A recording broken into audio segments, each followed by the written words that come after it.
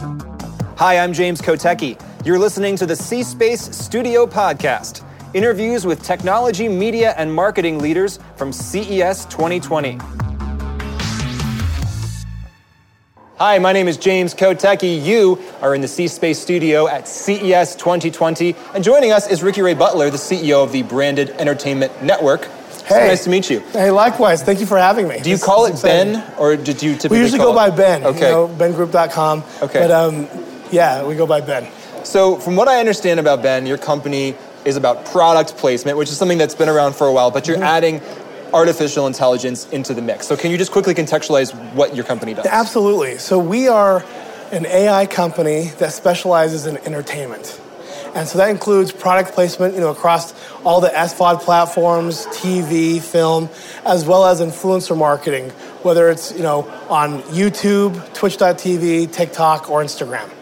So I can use AI to better insert product placement into the content that I'm selling, if I'm selling into a market. You can better use AI to make more accurate predictions, whether it's impressions, engagements, or actual sales.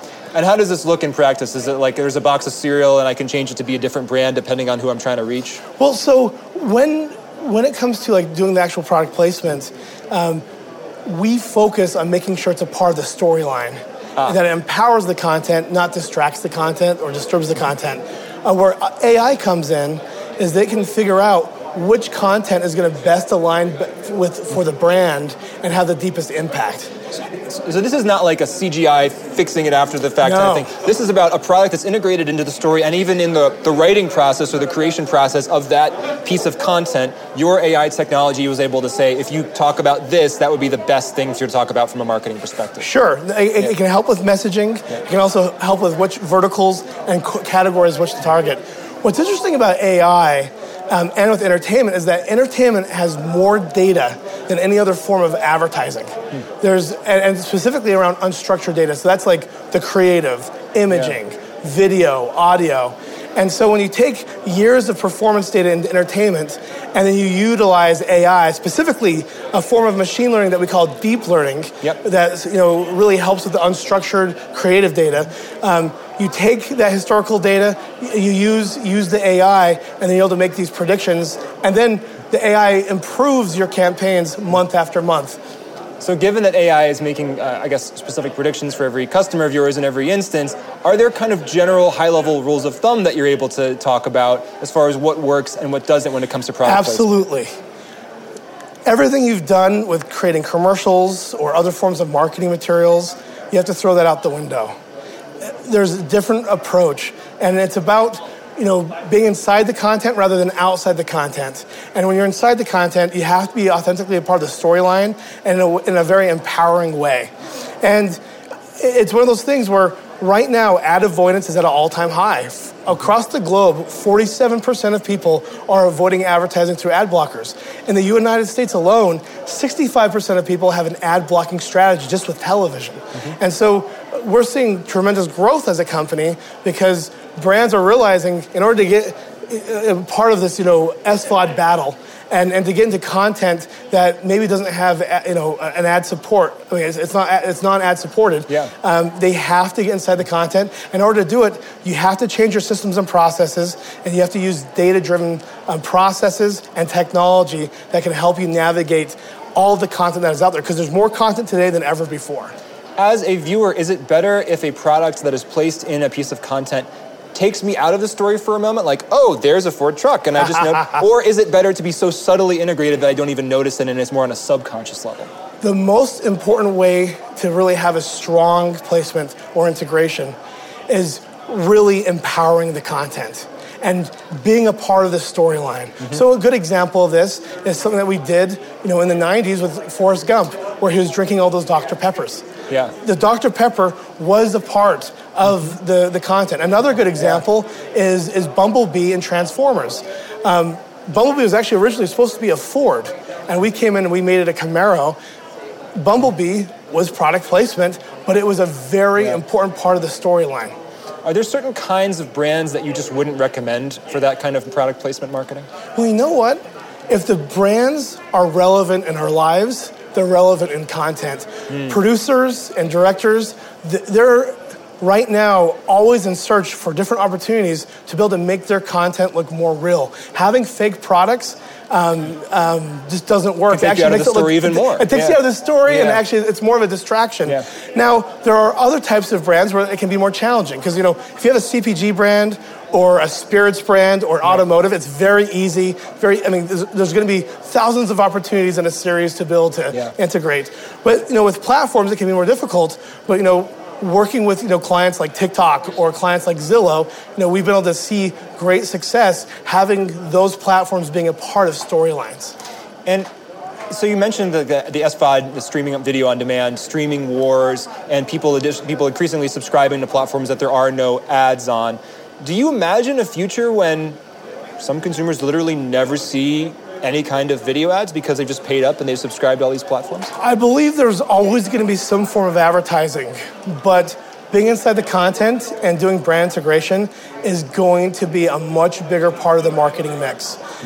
Because the reason why these streaming platforms are exploding like they are is because people can go and binge watch their favorite programs without any disturbance.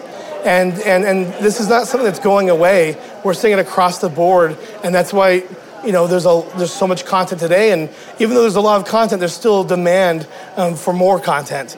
And so the times of having a commercial before a piece of content, those days are slowly disappearing. But there's going to be other ways to be able to make advertising more relevant.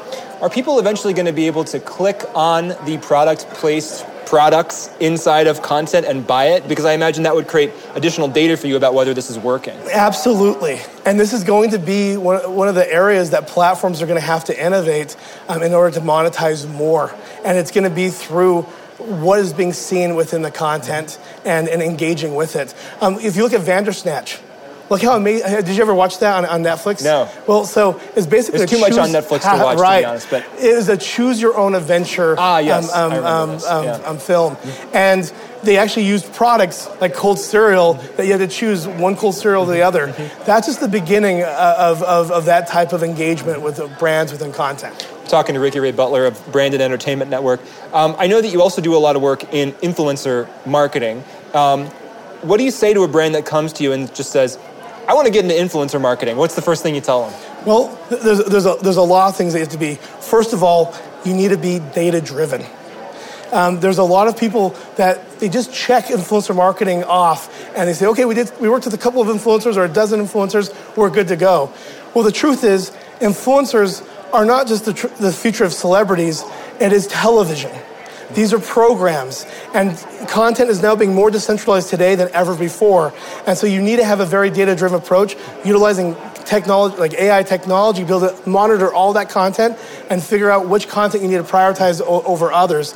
And there's also a lot of risks that come with it. With all this content and this diversification, you have to make sure you're doing things correctly, you're following the data, and that you're avoiding working with influencers that have fake followers.